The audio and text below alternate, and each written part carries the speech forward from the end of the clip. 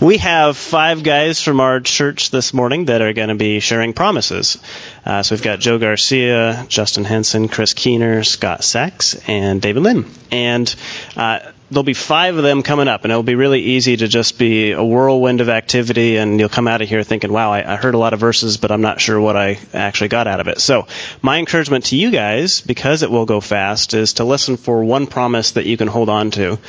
And why is that important? Because we talk about this being a Christian faith.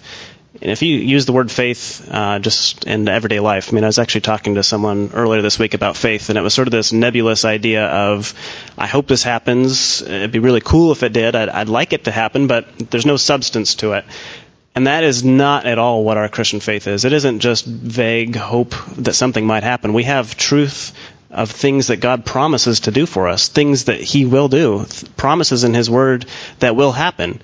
But if we don't know what those promises are, our faith is vague and nebulous, but it doesn't have to be. We can have strong truths that gird and build a foundation for our hope in Jesus. So as you listen to these guys, just listen for one. What's the one that you can hold on to this week that is that truth, that is important for you, that God wants to say to you, a promise that He will do for you?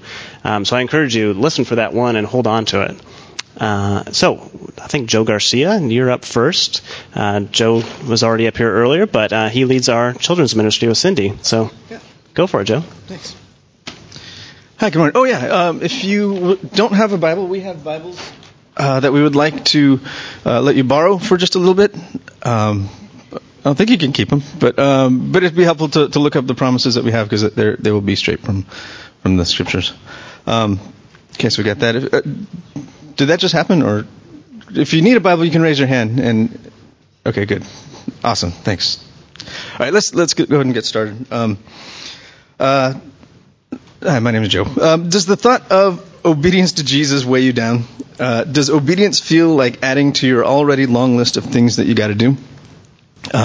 If that's the case, I've been in that position before, and I'm so glad for this promise that Jesus speaks to, which is found in John 15, verses 10, 11, and 12.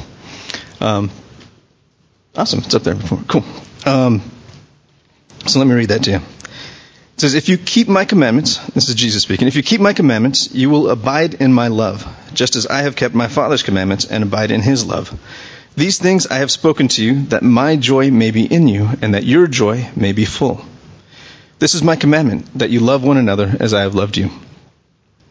Again, that's John 15, 10 through 12. This passage has been alternately convicting and encouraging to me as I seek to follow Jesus. Oftentimes I can feel burdened by and overwhelmed by doing good deeds. But when I commit to doing good deeds out of love for Jesus, he promised that he would fill my heart with joy. And that's good news to me, because I could use all the joy I can get. So let's take a look at his commandment. The commandment is found in verse 12. This is my commandment, that you love one another as I have loved you. I think it's important to notice that Jesus' command is not simply just to love. A lot of people can kind of look at that and just try to will themselves to love everybody. And that's just never a good idea, because you will fail at that. Or I have. Maybe you won't, but I do. And I think Jesus is distinctly clear that his commandment is to love others as I have loved you. So what does that mean? How does Jesus love me?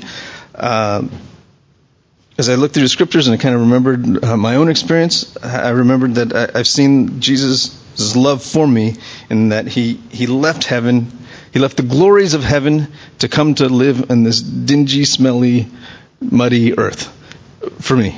He did that for everybody, but he did that for me. He lived a sinless life, and even though he was perfect and sinless, he was beaten, tortured, and died as a punishment for my own sin, for my own shortcomings, for my own mistakes. And it was on the cross that he received the Father's wrath for my sin. Now, he conquered death when he rose again 3 days later after dying.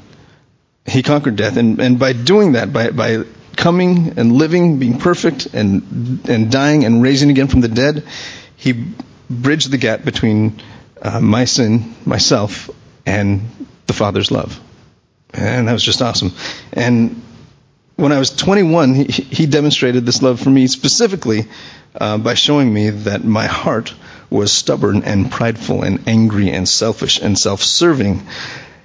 And he exposed me in that way out of love. And he showed me that even though my heart was full of all those things, he loved me. And he offered me forgiveness. And by his grace, I accepted both his love and his forgiveness. So as I received his love and his forgiveness, he calls me to show that same love, that same kind of love and forgiveness to those who have wronged me. Let me see here. So if we could take a look at the promise real quick. That's found in verses 10 and 11. The promise is, if you keep my commandments, you will abide in my love, just as I have kept my Father's commandments and abide in his love. These things I have spoken to you, that my joy may be in you, and that your joy may be full. So just to recap, because of Jesus, I had access to the never stopping, never giving up, unbreaking, always and forever love of God. And because I had received that, I was to show that kind of love to others. And again, just to recap the promise, that keeping my commandments, if you keep the commandments of God, they are good and they're for our good. And the commandments of God will help you to abide in God's love. Abide means to dwell or to stay in. And the joy of Jesus will stay in you, and his joy will fill you up.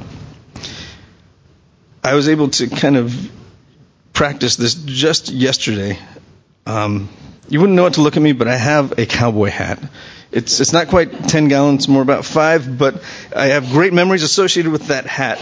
These memories involved me actually robbing an actual train. The robbery was pretend, but the train was real. It was a real steam engine train. And I wore the hat, and I had spurs that jingled and jangled. And they jingled again also. So I had great memories with this hat. So you can imagine how distraught I was when I found this hat in this state. For those of you who can't see, it's about half the size that it should be. And it went from being the suave, distinguished hat to that hat that the town drunk wears, which is just not what I was going for at all. But so I found this hat at the bottom, in that condition, at the bottom of a toy chest with a ton of toys on top of it. So anger and frustration kicked in, and that anger and frustration was directed at one member of my household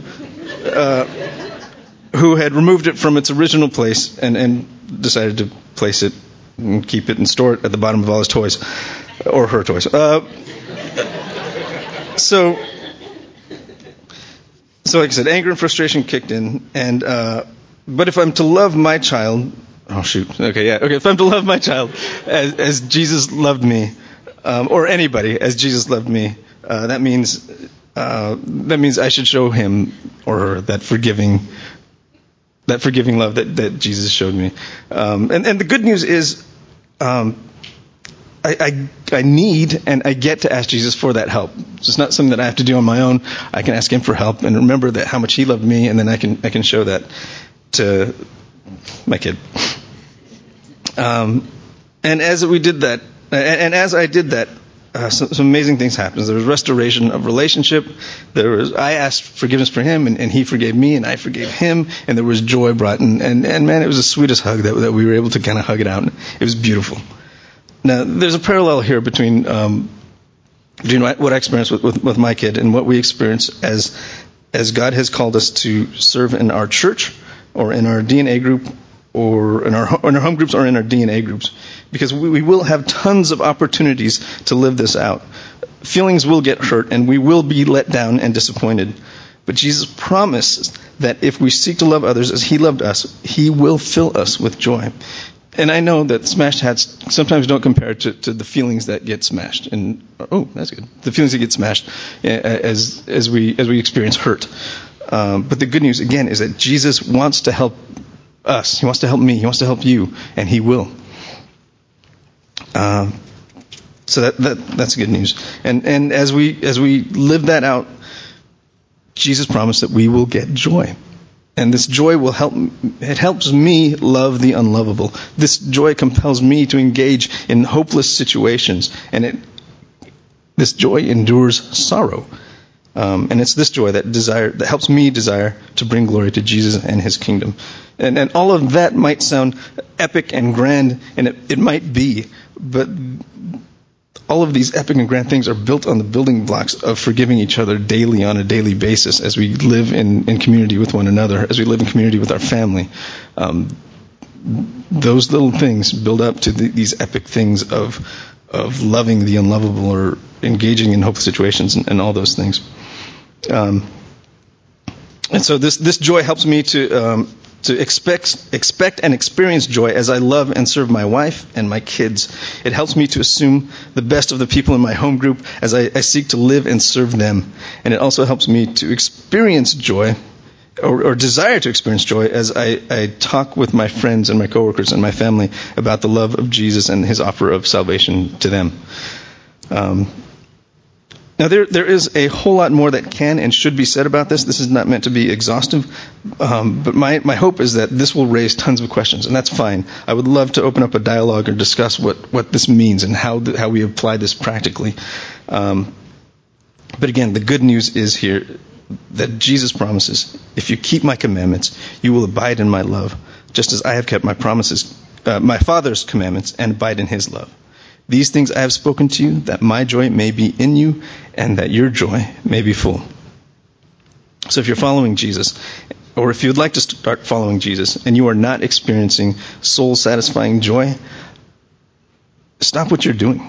I would strongly encourage you to follow him with the expectation that as you seek to obey his commandments, the result is that in the deepest part of your soul, you will experience joy. And that joy is Jesus touching your heart.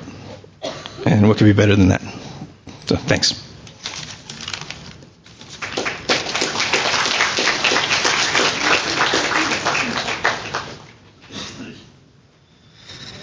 Well, I'm just glad that Joe's finally forgiven me about the hat incident yesterday. So, well, good morning. My name's Justin Henson, and before we go over the promises I want to cover, I'd like to go over a few lyrics from some popular songs you may or may not know. Some of them are from when I was younger, so there's a lot of people who might not know them. So I'll go ahead and start off. And all these lyrics are from musicians that are not Christians. But they help me make the point of what I'm trying to illustrate this morning. So I'll go ahead and read them. The first one is by Linkin Park, like I said, and it's a song called "What Have I Done?" Let mercy come and wash away what I've done. Another one by Linkin Park called "Leave Out All the Rest." When my time comes, forget the wrong that I've done. A couple from another one of my favorite bands, Mumford & Sons, great name. It says, should you shake my ash to the wind, Lord, forget all my sin. You told me that I would find a hole in my soul, and I have filled this void with things unreal. And all the while my character steals. It seems that all my bridges have been burnt, but you say that is how grace works. Another band that I like called Stained, goes like this. The consequences that are rendered, I stretched myself beyond my means. Why must I feel this way? Just make this go away. Just one more perfect day, or peaceful day. One from Papa Roach. I never realized I was spread too thin till it was too late, and I was empty within, hungry, feeding on chaos and living in sin, searching to find a love upon a higher level. I can't go on living this way.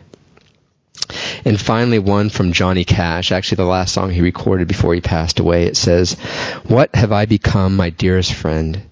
Everyone I know goes away in the end, and you can have it all, my empire of dirt. I will let you down. I will let you hurt. So there's kind of a resounding theme with a lot of these songs. You know, if you look at these musicians, the world would say that they have it all. They have money, they have fame, they have success.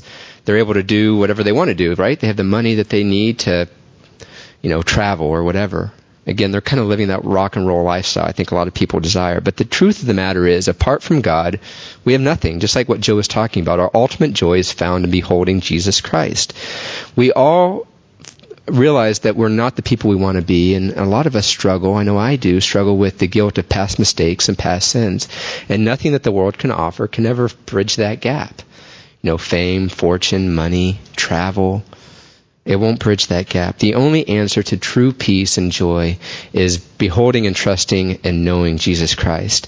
Which brings me to our first promises. There's a couple of promises I want to go over this morning from Romans chapter 8. So let me read the first one. It's Romans chapter 8, verses 1 and 2. And you can read with me. They're on the back screen there. There is therefore now no condemnation for those who are in Christ Jesus. For the law of the Spirit of life has set you free in Christ Jesus from the law of sin and death. And the next one is Romans 8:13. For if you live according to the flesh, you will die. But if by the Spirit you put to death the deeds of the body, you will surely live. So what does that mean? Let's start with the first verse, Romans 8, verses 1 and 2. So there's no condemnation in sin. There's no condemnation in past mistakes that we've made because Jesus paid it all. Jesus died on the cross, and we go to him for forgiveness. When we go to him devoting our lives to follow him, all the sins are forgiven, past, present, and future, and there's freedom in that. Jesus doesn't want us to go around with the weight of our sin on our shoulder. He doesn't want that at all. Which leads me to the next verse that we went over, verse 13. It says that if we follow Jesus, if we put to death the deeds of the body, if we put to death those temptations, those things that we follow day in and day out to try and fill us other than Jesus Christ, it always leads to emptiness. It always leads to us just wanting more. I don't know how many times in my own life, it's that next promotion or the next house or the next car, and I get fixated on these things, and I get them or I don't get them, and either way I'm left feeling empty. Apart from Jesus, really there's no way to fill that gap in our lives. And as we follow him, as we resist these temptations to, to gossip or sexual temptations, or like, Joe mentioned this morning, not to forgive, those always lead to situations where we just feel empty. Sin separates us from Christ. But as we follow him, God promises in his word to transform our minds, transform our hearts. In fact, in 1 Corinthians 10:13, in talking to avoiding temptations and that transformation, he says he gives us all the ability we need to resist temptations. And those temptations that he knows we can't resist, he takes care of those for us. He doesn't bring those our way, but so we can trust in him. And as we follow him, it says here, as we follow him and we live the life he calls us to live, there's life. There's the life I think that we all would like to have, the life that I know that these musicians would like to have in regards to a life of peace and love and the ability just to have that release of past mistakes lifted off our shoulders. So again, going back to the quotes that I started off with, if you look at these musicians, again, the world would say they have everything, right? What much more would they want? The house, the car, freedom, again, to do whatever they want. But what we all really want is unending joy, unending peace, and just a release of that burden of guilt and sin. And that can't happen apart from Jesus. But it says here, again, in Romans 8, that we have no condemnation in Christ. That when we're following him, when we ask for forgiveness, when we seek him, that in every situation, every sin, past, present, and future, he always is there to forgive us. And there's freedom in that. When we're following him, there's absolute freedom in that. And then as we're working and focusing on trying to follow him, as he's guiding us with his Spirit to follow his decrees, we can experience true life, and a life that the God of the universe has created for all of us, a life worth living, a life that we all desire. And I think that's what we all want, right? I think that's what the world wants. I think that's what I want. I want joy. I want more peace. I know that, and I've experienced that, the only way that I can really truly be satisfied and be filled is when I'm focused and living a life where Jesus is the focus. So, this actually just happened to me as well yesterday, kind of in Joe's example. Another example with one of my children. I was wanting one of my daughter's attention, and she was more interested in a toy normally, as she normally is, than listening to whatever I had to say. And to be honest with you, looking back, I have no idea what I even wanted, but I know that I wanted her attention. And I got so angry, I yelled and screamed at her, and it was completely out of anger. And I got her attention. She turned around, but as she turned around, I saw that look of like fear in her eyes, and I just really, my heart broke, and I thought, what kind of father am I? I mean, what could I want that was so important, that I can't even remember today what it was, but that I would, out of anger, yell at my daughter and not show her grace, and she's just young. And I just felt that despair and that grief come over me, like, what kind of parent am I? Kind of like what those songs were saying, thinking about those past sins or those current sins that we all carry heavy on our heart. And again, I just kind of felt that despair and those thoughts that come into my mind, like, how could you do this? But I remember this verse. God says there's no condemnation in sin. And I immediately asked for forgiveness for God. I asked for forgiveness for my daughter. There's reconciliation. And there was a freedom in knowing that, one, that I'm forgiven, and two, that as I focus on Him, as I try and live the life, not perfectly, but as I try to live the life and be the father He's called me to be, there's freedom, there's life there. So in doing that, again, I got to experience some of that freedom, that peace, that redemptive power. So in closing today, I just want to encourage you, if this, as we look at these lyrics, as we see what the world has to offer, if you're here today and you're feeling kind of that emptiness, that numbness, maybe guilt for past mistakes, that's not what God has in store for us. That's not the type of life that God wants for any of us. So I encourage you, if you don't know Jesus Christ today, seek Him out. Find out what He's all about. Pray. I encourage you, because the only way that you can really have that true satisfying power or that life that He's called us to live is to really know Him. And if you are following God, I know I fall in this all the time. I don't feel the life that God has called for me all the time. There's many times when I feel just kind of numb and lifeless. And that could be for a multitude of reasons. What am I focusing on? Am I focusing on work? Am I focusing on things I shouldn't be? Am I trapped in some type of sin temptation? Well, I encourage you, if that's you this morning, ask for forgiveness. Repent. Ask for God to restore into your hearts that life that He has, that He wants all of us to live. Because, in the end, that's what God's desire is for us, is to have a life of joy and peace. And the only way that we can truly understand or get a chance to know that joy and peace is by following and loving Jesus Christ. So, thank you.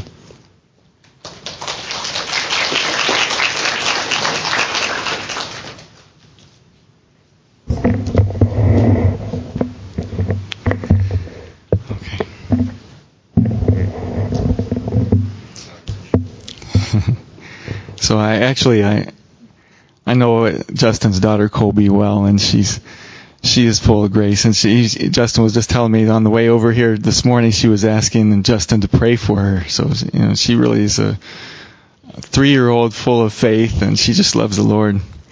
So I'm going to be talking about Galatians 6 verses 7 to 10. It says, "Do not be deceived, God is not mocked, for whatever one sows, that he will also reap. For the one who sows to his own flesh will from the flesh reap corruption. But the one who sows to the Spirit will from the Spirit reap eternal life. And let us not grow weary of doing good, for in due season we will reap if we do not give up. So then, as we have opportunity, let us do good to everyone, especially to those who are of the household of faith." When I was a little kid, my aunt and uncle, my Aunt Betty and Uncle Dwayne, they wanted to tell me and my older brother about the gospel. And my parents stopped them and said, no, let them make their own decision when they grow up. Of course, my aunt, she was not to be deterred. She wanted to do what was right. So she prayed for us. And she prayed for years until I was 10. My older brother was 15. We became believers. And she didn't know, though, when she prayed for us that my brother would go on to become a Bible scholar. And she didn't know that I would have an opportunity years later to go to China and spend about 6 years there. And she didn't know that I would have a chance to preach while I was in China at the International Church. And there would be a Chinese young lady named Coco would come forward at the end of the service, and she would receive Christ into her heart. And that she would love the kids in the church. She started teaching Sunday school in the church. And she loved the kids so much that she wanted to see all the churches in China have this opportunity to have Sunday schools that were well organized, that would really teach the gospel systematically to the kids. And so she had that vision to get trained to do that. And she came to me and asked me for a letter of recommendation to go to Liberty University in Virginia. She went there, got training how to teach kids Sunday school, and she went back to China. I just got to meet her this summer, and it was wonderful. She's now teaching house church leaders how to train Sunday school teachers. And because my aunt prayed years ago, and she persisted in doing what was right, she had no idea, but God brought about probably thousands of kids are going to be saved because now these kids are getting to hear the gospel. And my Aunt Betty, she kept on serving the Lord in her church until she was almost 85, and she went to be with the Lord. But the message here is, we sow a little bit, but God reaps for us eternal life. And it's not only for us, but for others. And it's an amazing thing.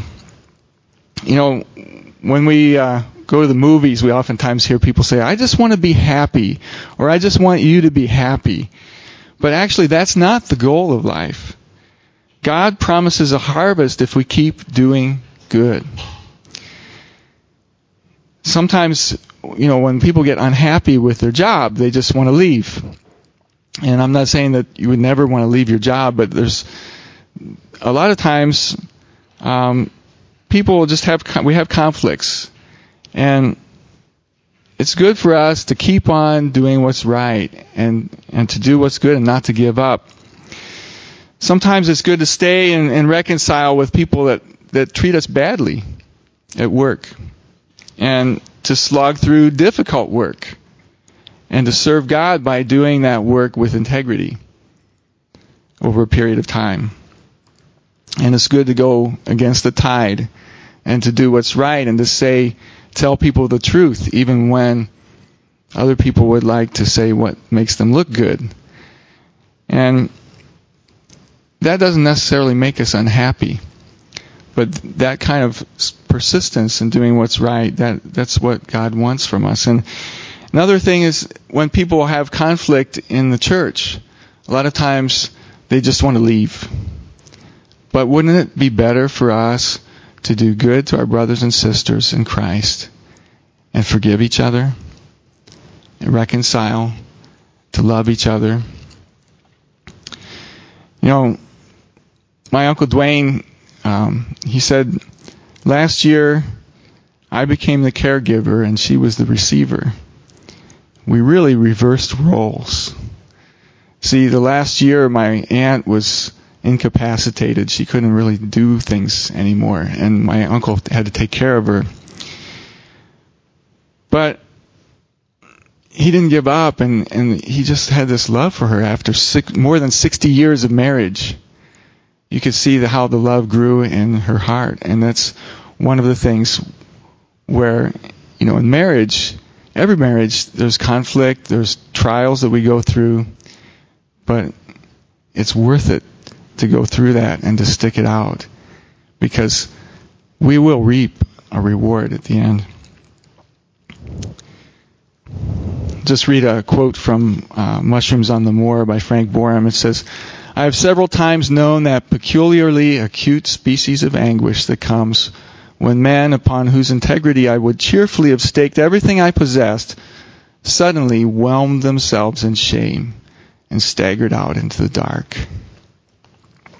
And what he's talking about in the context there was, a lot of times men get into their 40s and they get facing the pressures of life, and they struggle, and they give up on their marriage, and they go out and find another woman. They're not faithful. And how tragic that is. And that doesn't just impact them, but everybody around them. And it's so much better for us to see the reward that God has in being faithful and hanging in there for years and being faithful when things get tough. The last example I want to share is Hudson Taylor. about 150 years ago, he prayed for one missionary couple to go to every province of China.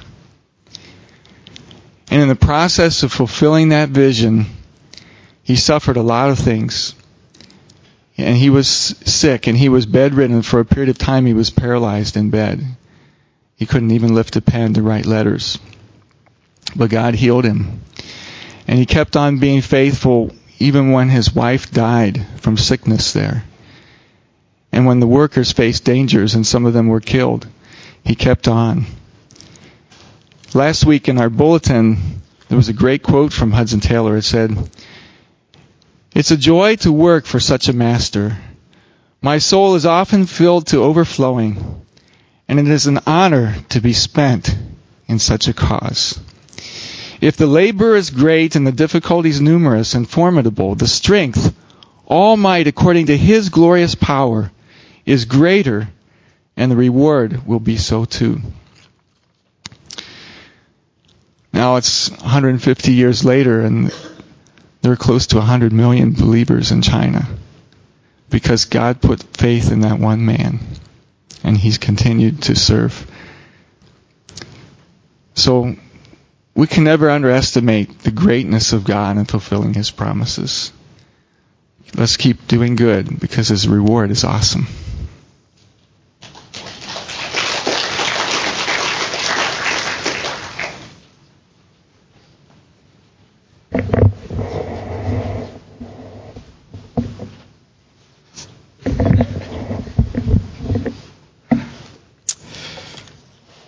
Good morning. I'm David, and about a month ago, my wife and Lenora and I celebrated our 20th anniversary in Monterey. And we were walking around Monterey, and we went into this bakery. And it was a wonderful bakery. It had all these little pastries. It had fruit tarts, but it also had Napoleon and these pastries that look like potatoes and American flags and pineapple upside-down cake. And I wasn't even hungry, but I wanted to buy them all because they looked so good. And that's how it was with trying to pick a promise to share with you this morning. God's given us so many good ones, it's hard to choose just one. And it made me think about why God has given us so many promises. He could have just given us one good big promise, like, I will always take care of you, and let that be enough for all of life's problems. But in God's love, He's given us many problems so that we would know in every situation that He will give us just what we need. It was a few days later that I was still struggling, and I prayed to God for guidance. Okay, what verse should I pick? And it was then that I had one of the worst days I've had in a long time. I had work stress because people on my team weren't working on my project that I was responsible for. I had a bad Skype call with my parents. I had a financial issue that was giving me stress, and then a home project also turned out poorly. And, I realized I needed peace, and that God was giving me an answer to my prayer through this bad day.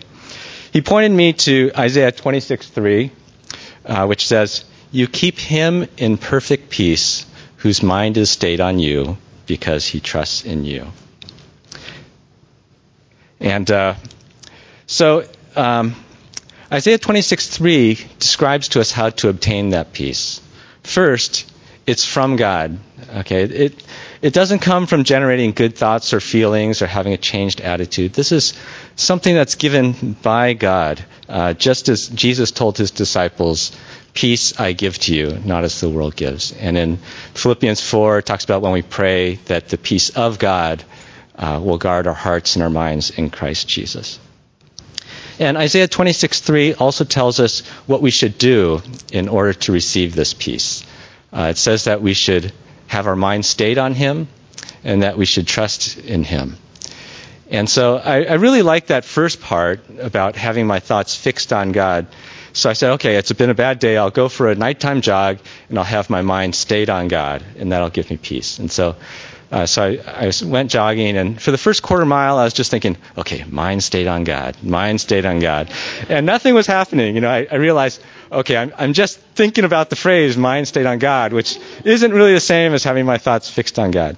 So I started thinking about God's attributes. Oh, he's holy, he's almighty, he's loving and merciful.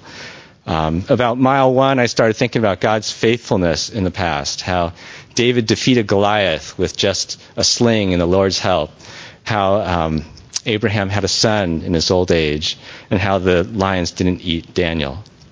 And I thought about Jesus, how he came to earth to explain the Father to us, how he healed the sick, how he cared for the downcast, how he died on the cross and was raised again so that we could be saved. And I remembered that, my life is hidden with Christ in God, and I have a future with him no matter what trials I face on earth. And of course, by this time, I am starting to feel some peace. I was feeling that, God's so much bigger than all my problems, and he's so good to me. And so, at that time, I said, okay, maybe I'll take a peek at all my problems and see if they're still giving me stress. Now, reading Isaiah 26:3, I don't know if I'm supposed to do that or not, but I did. And so I looked at my work situation. It was still bad. I have a project and a deadline, and no work is getting done on it. But God reminded me of a different promise, Joshua 1:8, which says that God will give good success when I live my life according to his word. And so I chose to remember God's faithfulness in the past and to trust him for his success. And then I looked at the financial situation. It was a document that was lost in the mail, likely unrecoverable, and I had no control over it. But God reminded me of another verse, Philippians 4:19, where it says that he will supply all my needs according to his riches and glory in Christ Jesus. And so I said, even if this situation doesn't come about well, all my needs will be supplied by God. And how about my parents? So I had a Skype call with my parents. My mom was being critical of me, and my dad said, okay, he didn't think he wanted to study the Bible with me. I'd been hoping to read the Gospel of John with my dad via email. He just became a Christian last Thanksgiving at the age of 86. And I was wondering, okay, is he going to keep in the faith, or is he going to get discouraged from it? And in John 10, Jesus said, my Father is greater than all. And it says that no one can snatch any one of his flock out of his hand. And so I remembered, if God has called my dad, nothing will snatch him away. And lastly, my home project. Okay, this was just, it's a trivial project of making some iron-on T-shirts. But even then, God gave me a verse about not loving the things of this world, and it gave me the proper perspective on my problem. So as I finished my 3 miles, did I have perfect peace? I don't know how to judge perfect, but I definitely felt God's peace. As I mentioned before, my attitude and my perspective on my problems changed, but I don't think that was the peace of God. The peace of God was given to me in my heart as the Lord filled me with his Holy Spirit to remember his love and his grace. My mind was stayed on God. I trusted in him, and he gave me his perfect peace. Okay, now I've realized I've cheated here, and I've brought in all kinds of other promises into this message. And I'll let you know that I bought more than one pastry from the Monterey Bakery shop as well. Sometimes things are so good that it's hard to limit yourself to just one, and God's promises are like that. I hope that my testimony of God's faithfulness this morning will be an encouragement to you to always turn to God and to remember his many, many promises whenever you face life's trials and struggles. God bless you.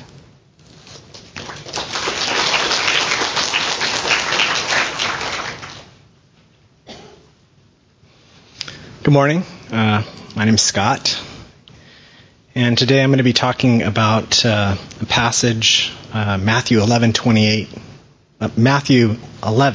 verses 28 through 30. It's Jesus speaking. Good, it's on the screen there.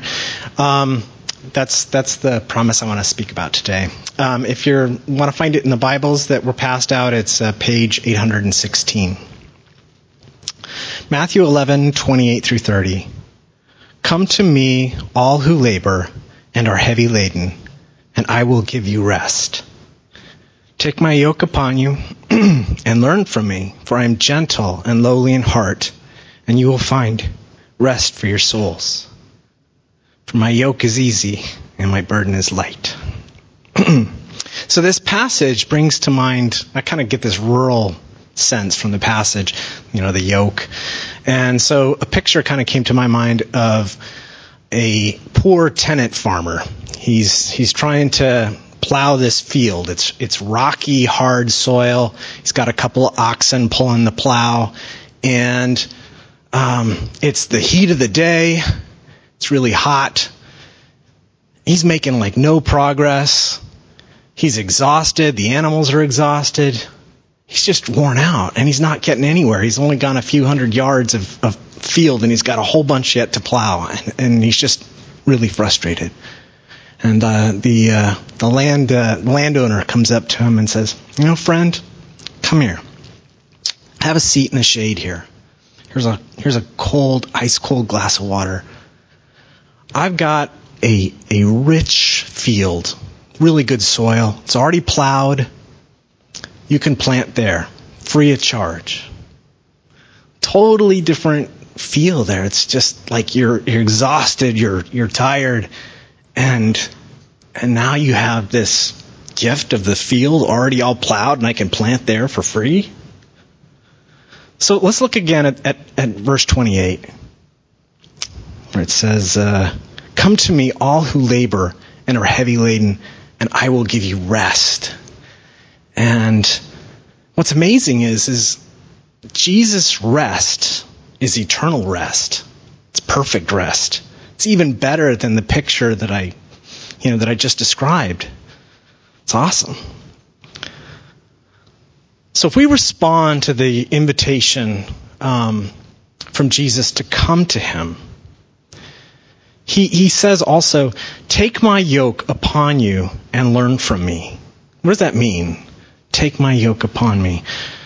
I think what it means is it's abandoning control. It's really making Jesus the Lord of your life. It's about putting down the yoke of trying to earn your salvation by yourself, or putting down the yoke of trying to fill myself with satisfaction from this world, things that aren't really going to satisfy. It's about putting on the yoke of Jesus, following him and learning from him, making him the Lord of our life. If we put on the yoke and learn from him, we'll find rest for our souls today and forever. And that rest is rest from the burden of our sin, rest from trying to earn salvation by ourselves, rest from trying to fill myself with the things of this world, like what Justin was saying.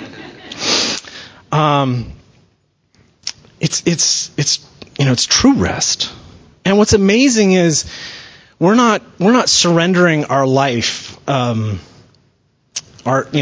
not putting on his yoke. That surrender to him and making him the Lord of our life is not a surrender to an angry God or an oppressive God. No, he's a loving Savior. He knows our human frailties because he came here. He tells us he's gentle and lowly in heart. He loves us so much, and the blessings that he has in store for us so great that the burden is no burden at all. If we have eyes of faith and we really understand what Jesus has for us, we understand that in spite of the suffering and the persecution we should expect as followers of him, that he tells us that, we understand that the yoke is indeed easy and the burden is light if we really see that what God has in store for us. The portion of this passage that I treasure the most is that phrase, "rest for your souls." That rest for your souls is better than my greatest imaginings. What's the best rest I can think of? perfect contentedness for all my senses of like having a tasty meal, really good tasting meal, satisfying my hunger, or having like a really nice cold glass of water when I'm really thirsty and drinking that and just being having my thirst quenched, or having my lungs filled with clean, cool, pine-scented air, or my eyes filled with just an awesome sunset, or my mind thinking about just all the beauty of this world and the amazing creation that God's created, or just being in a state of total relaxation and peace after a hard day's work. All of those things, God's rest is going to be way better than that, better than I can possibly imagine. An example of how God really showed me his rest came to me. I experienced that when I was working on a project 3 years ago or so at my work, and it was a very high visibility project. Everybody at the plant site knew about it. We talked about it in our company-wide meetings and stuff, and so it had a lot of visibility, and I was stressed. I really wanted to do well. I wanted to get the project completed on time and be successful. And honestly, I felt over my head. I felt in over my head. And I worked crazy hours, and I expected the people around me to work crazy hours too. And honestly, I contemplated, I wanted to succeed. I wanted that project to happen. And so at some point, I even actually contemplated quitting just to avoid the potential of failing on this project. And so I felt anxious and burdened, and I was placing the focus on me, like I can control this, I can work hard, I can get this done. And just being filled with that anxiousness and that burden, I prayed, I turned to God, and I realized that I didn't need to serve. It wasn't about trying to succeed at the job for my own sake, or for my own, making myself look good, or for my paycheck, or even for my career, so that if I can succeed at this job, then, that'll be better for my career. None of that matters. It's really about looking to God and honoring him, serving him in my work, and putting him first, putting his yoke on, making him the Lord of my life. And when I did that, all these huge work issues, they shrink. They're tiny. They're inconsequential when I'm realizing that God is the God of the universe. He's in control of everything. I don't have to worry about the outcome. That's in his hands. I just need to serve him. And it's not a perfect thing for me. This was kind of an ongoing thing, but it really, when I prayed and I realized that he was in control, that really did shrink the problem and give me peace. So I would just encourage all of you to take Jesus' words to heart, to trust in his promise that if you come to him and allow him to be the Lord of your life, you will receive true rest for your souls, both today and in eternity. So, the verse is up here. I was wondering if everybody could read the verse with me, the words of Jesus here. Come to me, all who labor and are heavy laden, and I will give you rest. Take my yoke upon you and learn from me, for I am gentle and lowly in heart, and you will find rest for your souls. For my yoke is easy and my burden is light. Thank you.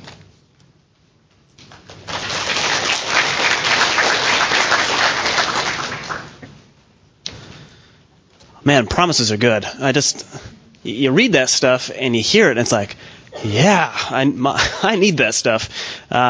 So what was your promise that you just felt like God was speaking to you? Was it that as you're trying to love others, where's your joy coming from? What Joe was talking about in terms of being able to abide in his love and being able to not just have a little teensy bit of joy, but fullness of joy, to have just bubbling up joy inside of you. The other one Justin was talking about in terms of Romans 8, one being no condemnation. Do you feel weighed down by your sins? And realizing that when you come to Jesus, when you can lay your burdens at his feet and your sins at his feet and not have any condemnation. And coupled with that, I mean, they kind of go together, is the idea of putting to death your deeds of sin and being able to then have life. So you can turn aside from that sin and really seek life. It's great to have both those coupled together. Galatians 6:9 was talking about being weary. Do you feel weary in just where your life is at, that you're doing the same thing and you're not sure what's the purpose in all this, and you're just kind of weighed down with the weariness of doing those good things? The promise of not being weary in that, because you do have eternal life, that there is life again in doing those things. Isaiah 26, perfect peace.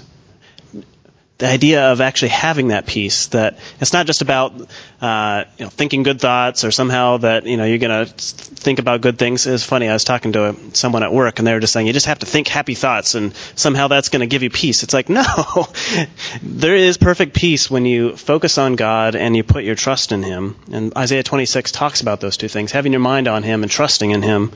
And then also Matthew 11:28, again, that idea of real rest.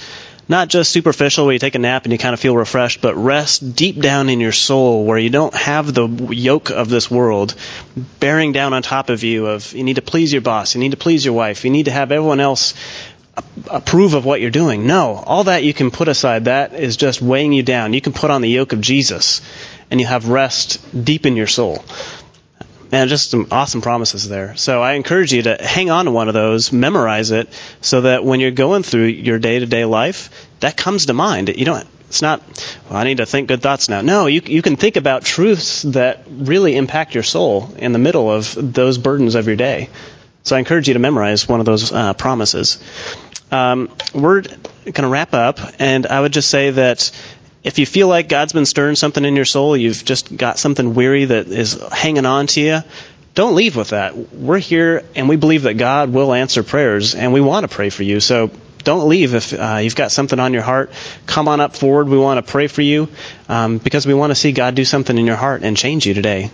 He does want to do that. So please stand. Let's go ahead and close out. Father, we are so grateful that you do give us promises. We're so grateful that you don't let us to our own devices, but you sent Jesus to redeem our souls. Lord, we have so much hope in Jesus. He is our hope. And we thank you for your Son. We thank you for your promises of what you're doing through your Holy Spirit in our lives. And Lord, we just want to magnify and glorify your name. We want our hope and our trust to be founded in you from this day forth. So God, put these promises in our heart that we would trust you and take you at your word, because you are all that we have to live for, Lord. In Jesus' name we pray. Amen.